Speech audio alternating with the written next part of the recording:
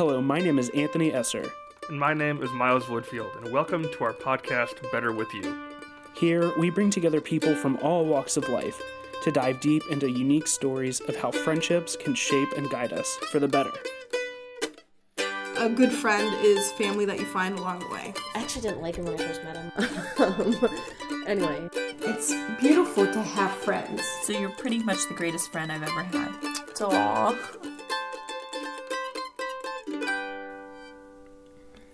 So I interviewed a friend of mine who is a teacher, and she is actually from Bridgeport, which is about half an hour from where we went to school. Good old Steubenville. Yeah, I went back there last weekend. Oh, nice. How was that? It was terrible. I shouldn't have gone back. But I went back for my wife and I's anniversary. We visited the church that we got married in. And, that's sweet. That was the only good thing about the town. The rest of it was just awful. Sorry to anybody who lives in Steubenville. Only fond memories of the Only fun. good old Midwestern town. Actually, the reason I bring it up is because on the subject of this podcast, I was talking to Carrie. I was actually crying on the way back, the drive back, and I was really feeling really sad when I left. And I cry a lot more than Carrie does because I'm Irish and she's German. That makes sense. Yeah, of course. And Naturally. And so we're driving back. She's like, "Why are you so sad?" And I was like, "Because that town was terrible." And she's like, "Why is it terrible?" And I was like, "Well, it's really a terrible place when your friends aren't there." And I think that's kind of the general consensus, was that it was great living there because you and the rest of our friends lived there with us. Yeah, I agree. I'm actually recording this at home, and my wife is away for the weekend. And, I have my daughter with me, which is great, but the previous weekend, they both were away, and it definitely just suddenly doesn't feel so much like a home. No matter even, like, with pictures of us hanging up and everything, when the people we love don't populate a place, it just does that. It becomes a place and ceases to be something special, So, yeah, totally relate. Yeah, it's kind of a bizarre phenomenon how people can really define a place. And this is kind of what the person who I talked to today talks about. She talks about how she's from this town in eastern Ohio, and how when she left, it wasn't the same going back because she found new friends somewhere else. And then we start talking about the dynamics of work and how you can have relationships with men and women and how those dynamics change and stuff. And she's really super intelligent and a person who I really respect a lot. She was sort of like a Jiminy Cricket to me last year, or 2 years ago, I guess, nice. In my teaching career when I was going through a rough patch, and really a lot of sage wisdom, and I really appreciate her. So I'm looking forward to you listening to this. Yeah. All right, let's get into it. Today, we reach back deep into the archives of the Better With You podcast. Much like the Nick interview that debuted a few weeks ago, this interview with my friend Ashley is a little bit rough on the audio quality. We had planned on meeting at a library that was near the two of us, but it was, of course, closed for a holiday when we got there. So, both being teachers, we adapted and set up shop at a fast food place next door to the library. Yes, there actually was a fast food place next to the library, like in the same strip mall. If you listen closely, you can actually hear the orders of the customers, the cooks yelling at each other, and the ringtones of the people there. I take comfort knowing that this interview was conducted before Better With You even had a name. Still, I'm sorry for the quality. It is a wonderful interview that I really thought you should hear, and if you can get past the quality, you'll see how genuinely intelligent and kind Ashley is. I always admired her as an educator, as a person, and especially as a friend. The interview starts with Ashley explaining where she comes from, a small town in Ohio called Bridgeport, which is located about half an hour from where Tony and I met in college. Hang on tight, guys. This is a great conversation. I grew up in Wheeling, West Virginia, which was a very small town. There was actually a village based on the population that we had. So I think that kind of brings a lot of unique experiences as to who I am and the way that I think of friendships and relationships in general. So how would you say that friendship is different in West Virginia than it would be like in a big city like Columbus? Because Columbus is a really big city. Wheeling, West Virginia has a lot of different pockets, but it's kind of funny the way that things work. Barter systems are still in place. Barter. So, say for example, my car stops working. And in Columbus, Ohio, you would take it to a mechanic and do some sort of payment in order to take care of the issue. Sure. Where in Wheeling, West Virginia, if that's a problem, you would go to somebody else who has a different type of service, and then you would offer your service in return. So my dad is actually a DJ, and he works at a florist. So very often, if our cars would break, he would take them somewhere and say, "Do you have a daughter coming up with a wedding, or anything I could do? Valentine's Day is coming up. Let's fix you up with a couple dozen roses," and the exchange would happen. That's that is so old school. It is incredibly old school. Yeah. And I think the barter system in general, and just the way that family is viewed and relationships are viewed, is just very different, and it runs incredibly deep. Yeah, it seems like a very much more intimate kind of community to be a part of. Like in a big city like Columbus, you have a lot of anonymity. Like I can go to the store in Columbus and not know a single face from the minute that I walk in to the minute that I leave. Right. Whereas like I imagine in Wheeling, you know the person who cut your meat, you know the person yes. who your dad probably knows the person in the flower department. Technically, I'm actually on the other side of the river, on the Ohio side. So it's Bridgeport, is the city that I grew up in, and our population, I would say, is around 2,500. So the same students that I started in kindergarten with, I graduated with, we had under 60 kids in our class. So it's one of those towns where if you go home and you say, "Oh, do you know so-and-so?" Yes, I do. So what kind of a friend system did you have when you were really young? You're talking like kindergarten to 5th or 6th grade, that kind of thing. I think that's what makes it kind of fun and unique about my school relationships. We had a local community center where we did a story hour program, and the same children that I attended that program with were some of my best friends all throughout school. So we had known one another through that entire time period. So from 4 years old on, you know everything about one another, and it is very intimate. And I think it just adds another layer of that idea that when you're a teenager, friendships are very central. I think friendships kind of begin to define who you are. Absolutely. Even if your personality really doesn't drive that. Sure. So again, I think we grew up together. We knew everything about one another, and I think a lot of the things about me today are simply from the people that I spent time with. Was it always a positive force, or were there times that it was a negative force, knowing that much, having people know that much about you? Right. In my experience, I think it was a positive force. Number one, it kept you on your toes, because if you did something wrong, the person down the road had no problem yanking you in by the collar Sure. and correcting things. But as for my personal friends, I think it was just a really beautiful thing, to be honest. There were no secrets. And in this town that size, there wasn't really a clique system. You didn't really have, the jocks. You didn't really have the nerds. You didn't have that sort of stereotypical idea that comes from larger areas. It would not be an issue for one of our football players to be playing the marching band at halftime. And we all just really mingled and interacted together, and there were very few barriers. So did that keep up through high school and college, like your friendships, or sort of did they kind of go away, or did they come back, or how did that work? In high school, I would say that all of our friendships were very consistent. I think college became a little more difficult, just because college isn't as common back home. So I think that became harder when 5 to 6 of us went away to larger schools, and then the remaining group members of just the people that we spent all of our time with stayed back. And I don't think our separation was something that any of us desired.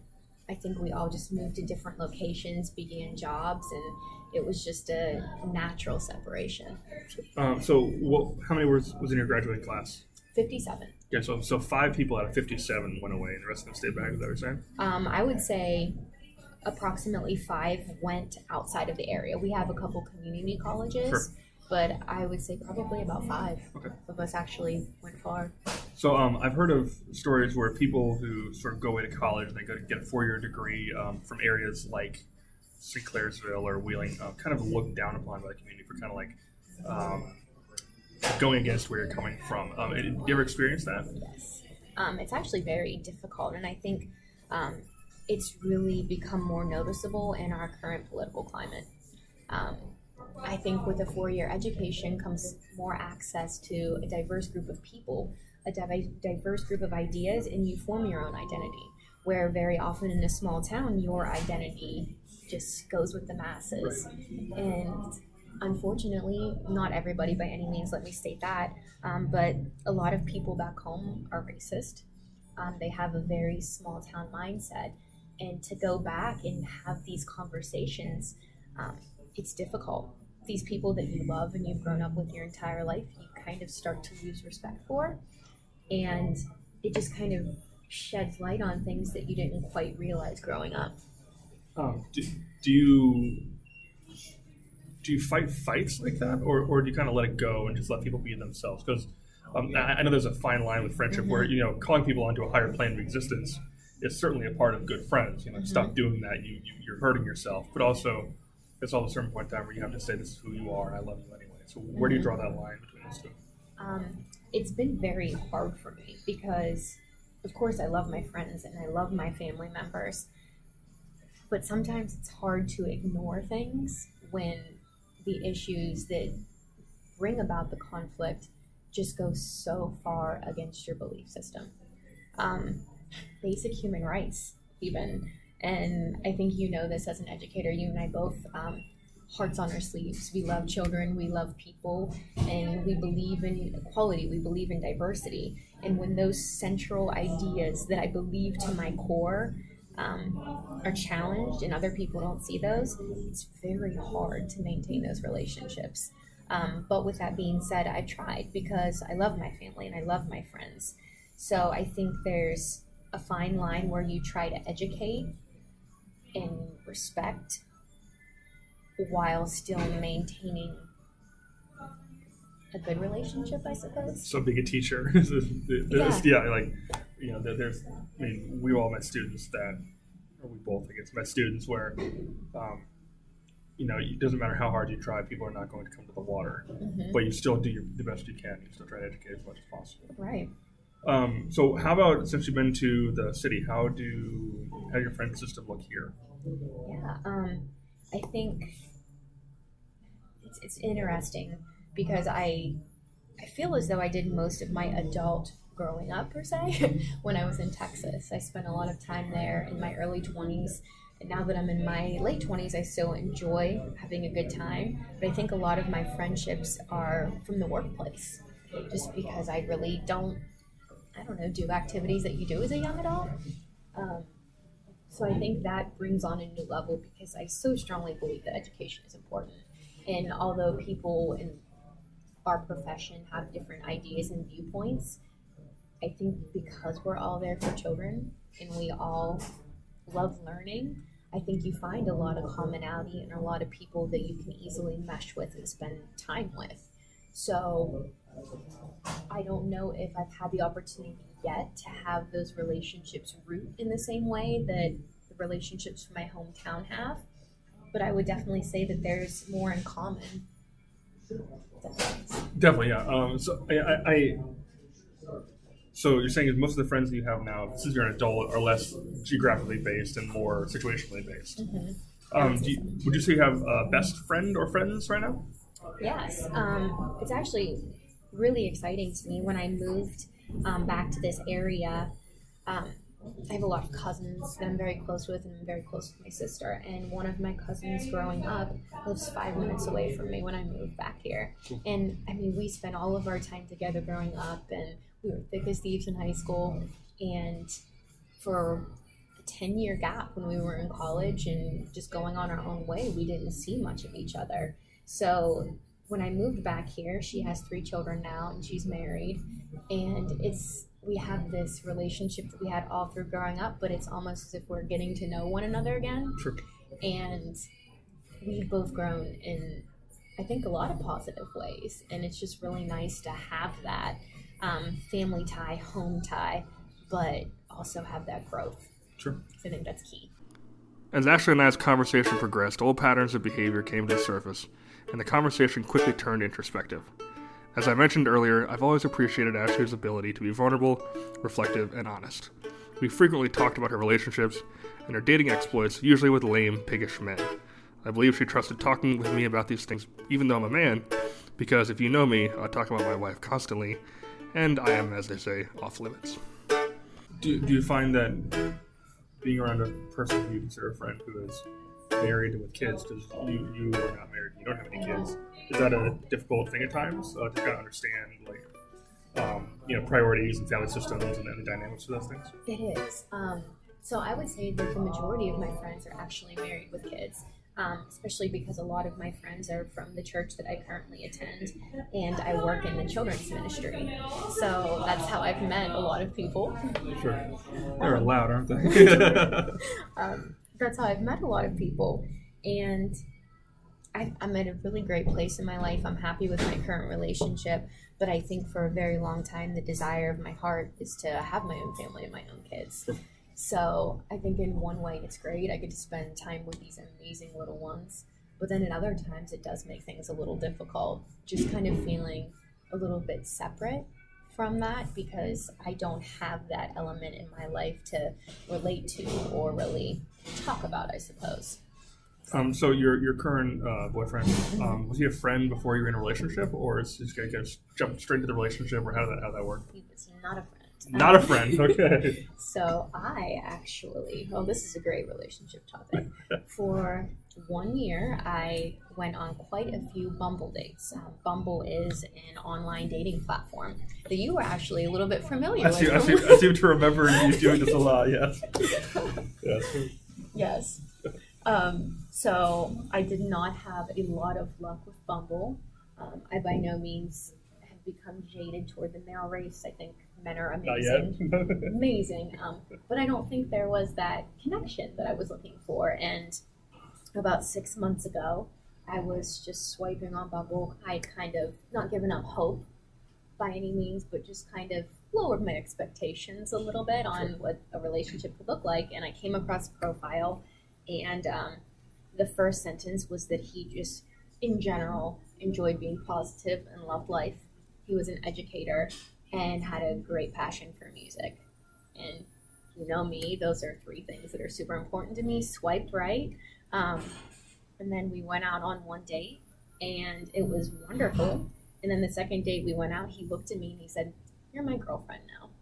And which was just very rare in this day and age. I feel as though for dating, you go through this talking phase for 3 months where you don't know what you are. Are you a girlfriend? Are you a friend? And he was just very matter of fact about it in his pursuit, and I like that. So, Bold. It was bold. Yeah. It was bold. I'm kind of impressed. What a guy thing to do. He's an impressive man. Go for it. So you mentioned your cousin as a good friend. Is there anybody else who lives around here, or even that doesn't live around here, that you're friends with? Yeah. Is there anybody from back home that you keep up with, like on a daily basis or weekly basis? Back home, I would not say a daily basis, but I do have two really good friends that if we just so happen to be in town at the same time and we call one another, it's as if no time has passed. And we still keep in touch and just make sure that we are, we know about each other's lives and the things that are going on. I wish I kept up more because those relationships are so important to me and they're just wonderful people. Have you ever had a friend from the opposite sex? This is kind of a dynamic that I think isn't really talked about a lot. So you and I are both of the same kind of religious genre. So the idea of gender dynamics is definitely a thing that plays into a lot of relationships with roles and families and relationships. So have you ever had a male friend? And if you had, how did you kind of navigate that territory? Yeah, I think having platonic male friends is such a good thing. I think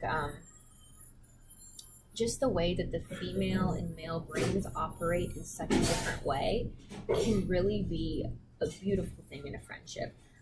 Say, for example, at work last year, we would have different problems that would come up.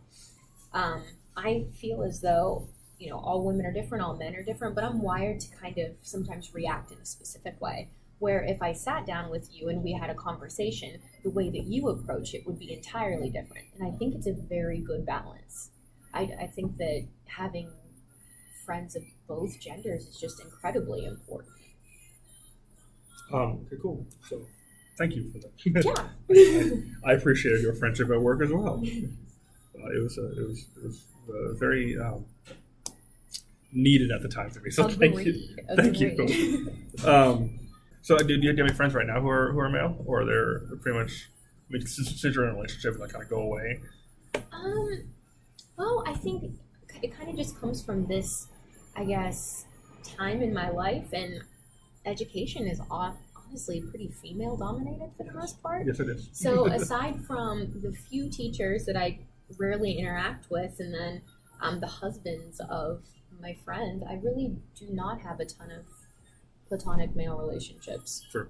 Mm-hmm. Is there a reason for that, do you think? I mean, just convenience, or maybe social appropriateness or something like that? Or I guess I think about my friends' husbands, and I don't spend one-on-one time with them. It's more, if it's one-on-one, it would be me spending time with their wives, or if we are as a couple, I think women kind of tend to flock to one another, and we kind of have our own thing, and the guys have their own thing happening.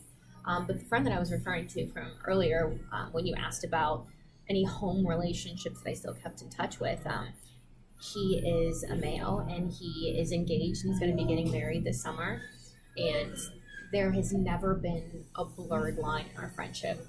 It has always been strictly platonic, and it has been such a nurturing and caring relationship. It's actually kind of funny. We had our 10-year reunion this past summer, and after the reunion, our class had walked over to a local bar, literally across the street, because that's how things work there.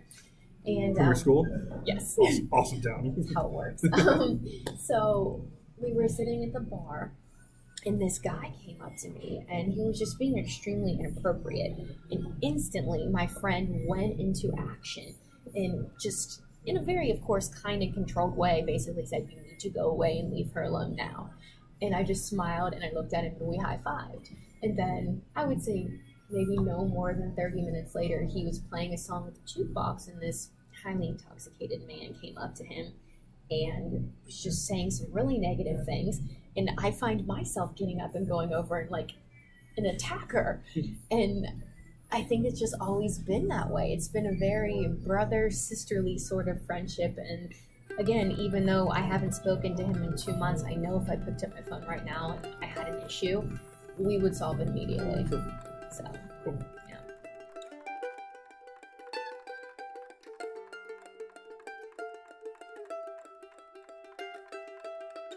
Piggybacking off of our last topic, we close our interview by talking about our shared profession and the dynamics of men and women in the workplace and how she navigates the terrain of work relationships.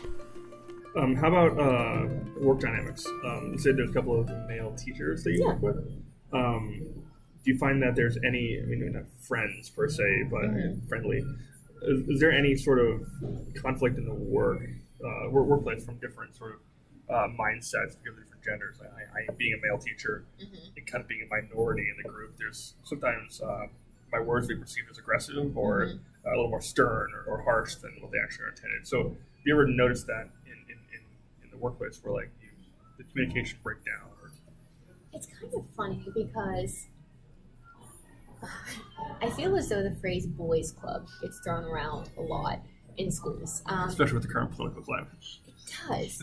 And of course I understand that climate, and I think a lot of conversations that are happening need to be had.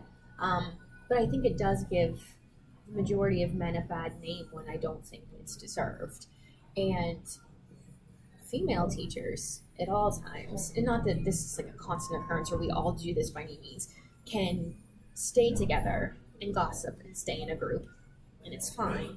But if you have a group of men that stay together alone and in a group, it's a boys club. Right. And I don't think that's fair. Because I know for certain with the men in the school that I work at, if I were to go over and try to speak with them, I wouldn't be shunned, and it wouldn't be this negative experience. I think it's just natural that you sometimes go to your own gender with common interests. Sure. Does that make sense? Definitely, yeah. Okay. Yeah, that makes a lot of sense, actually. Okay. Thank you. Makes me feel better about things. Good. Well, it's been 23 minutes. I appreciate you talking to me. Of course, of course. Here with Ashley, we are in a very noisy subway in Pickerington, Ohio, because our original place is closed today. So, Happy birthday, Lincoln! happy birthday, Lincoln! Thanks so much for talking to me. Of course. You know what I find fascinating about her interview? What's that? The fact that she says the same thing that almost every person we've ever interviewed has said. And that is the fact that she wishes she could stay in better touch with her friends back home and her friends from her past. Yeah. And I wonder, why don't people do that? Can you think of any reasons why people wouldn't try to do that more?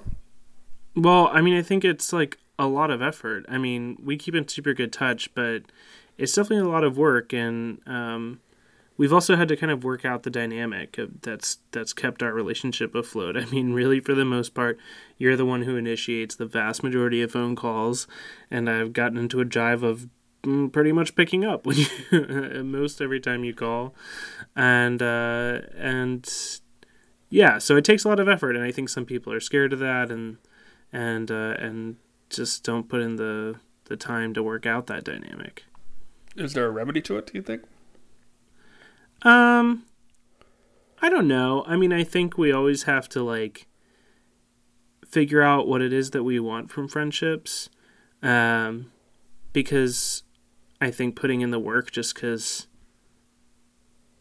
someone says it's something you should do, I mean, you know, like we've talked about before, there's not necessarily anything that binds us, you know, in any obligatory way. You know, we kind of are friends because we want to be friends, and we get something out of it, even if that something is like love and affirmation and encouragement and whatever. So I think it's a matter of... Huh? This wonderful podcast. Exactly, right. But I think it's a matter of like trying to discover within ourselves what it is that we're searching for when we reach out for friends, and then like responding to that value. Like if we're looking for, you know, personal connection, like that's super important, and we need to put in the work to maintain that and recognize that it's valuable, and that yeah, we can do that. Yeah, but sometimes it's also like maybe it's not worth the effort. I think you know, people talk about there's friends for a season sometimes, and so, you know, it's not always such a tragedy that you don't keep in touch with somebody, that people come in your life for a reason, for a time, and then they kind of go out again. And I've had a hard time sometimes reconciling that. I'm sad to be out of touch with a lot of people, and I wonder if they are sad as well to be out of touch with me, or if they're upset that I haven't reached out, or but in the end, I think what's important, even with friends that we're out of touch with, if we really love them, is that we want them to be happy, right, and fulfilled. And sometimes that doesn't necessitate us being in their lives. Life goes on without us sometimes, and I think friendships can transcend even, you know, interaction and connection. Is there anything else that stuck out to you about this interview? Yeah, I really liked her discussion about the importance of friends at work, and you mentioned her being really important to your life at work, and kind of connected to that the idea that men and women can have friendships, but also the importance of having kind of like same-gendered friends as well. And I found that to be really interesting, and kind of touched on my own personal experience. You know, you guys talked about being teachers for a very brief time. I was a teacher as well, and it was really rough. Reason that was a really brief experience. And one of the women that I taught alongside was really important to helping me to get through that time, and was really encouraging. We kind of collaborated on some things. She taught Spanish, so with my, you know, education in Spanish as well, I helped like tutor a couple of her kids, and, you know, we kind of had a friendship. We hung out a little bit outside of school and graded some things together, and it was helpful to have someone else in in the same boat, especially in the same school, and being able to relate about some of those issues and in that environment. But even outside of the school relationship, work friendships are unique too, because they are sometimes, have professional boundaries as well. And so it's always a balance between, how much can you connect with a person in an environment where there's boundaries and expectations centered around being a professional. So especially in adult life, and once you kind of pursue your career, navigating, finding those means of support are so important. And I have in my work now awesome coworkers who I enjoy joking around with and grabbing a coffee or maybe sometimes even a drink after work, but also kind of keeping our eye on the prize and the goal.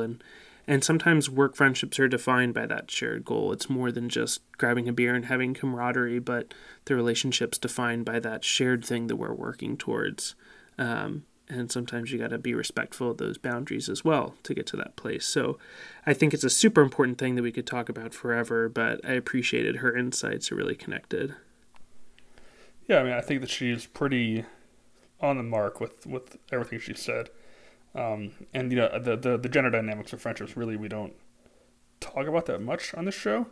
Sure. So I'm glad that she sort of brought it up, because there is certainly societal norms and expectations, and even gender norms and gender expectations that go into that. And she, it was really good to sit down with her again and have another conversation. Actually, after we turned the recorder off, we ended up talking for about another hour afterwards, and just kind of Nice. shot the breeze and talked about her new boyfriend and my kids and, my crappy house that I lived in at the time. And it's really good to have people who are there for you regardless of what their gender is and regardless of what Sure. society might say is a friend. A friend is what a friend does, and I think that's always good to be reminded. Yeah, but I appreciated her also kind of like respecting kind of the uniqueness of our like gender experience, right? Like when I was growing up, I tended more towards that countercultural, like most of my friends were girls, and I still like get along with women in a particular kind of way. But when I got to college, I connected with you guys, and some of the guys in my dorm, and then with guys in our friend group, and that became really important to me. Those relationships were different, and part of it did have to do with our different but also shared experience of being a man and being a guy in the world today, and what that implies and the challenges and things that it brings. And so it was really important to like kind of navigate that space with other men as well. So I appreciated her kind of like giving space to say like, hey, that's natural and okay as well, as long as we're like welcoming to each other and not being so exclusive or whatever. So that was interesting back and forth there. All right, well, thanks for hanging out with me and listening to this. I really appreciate it. It is always a pleasure. The pleasure is all mine.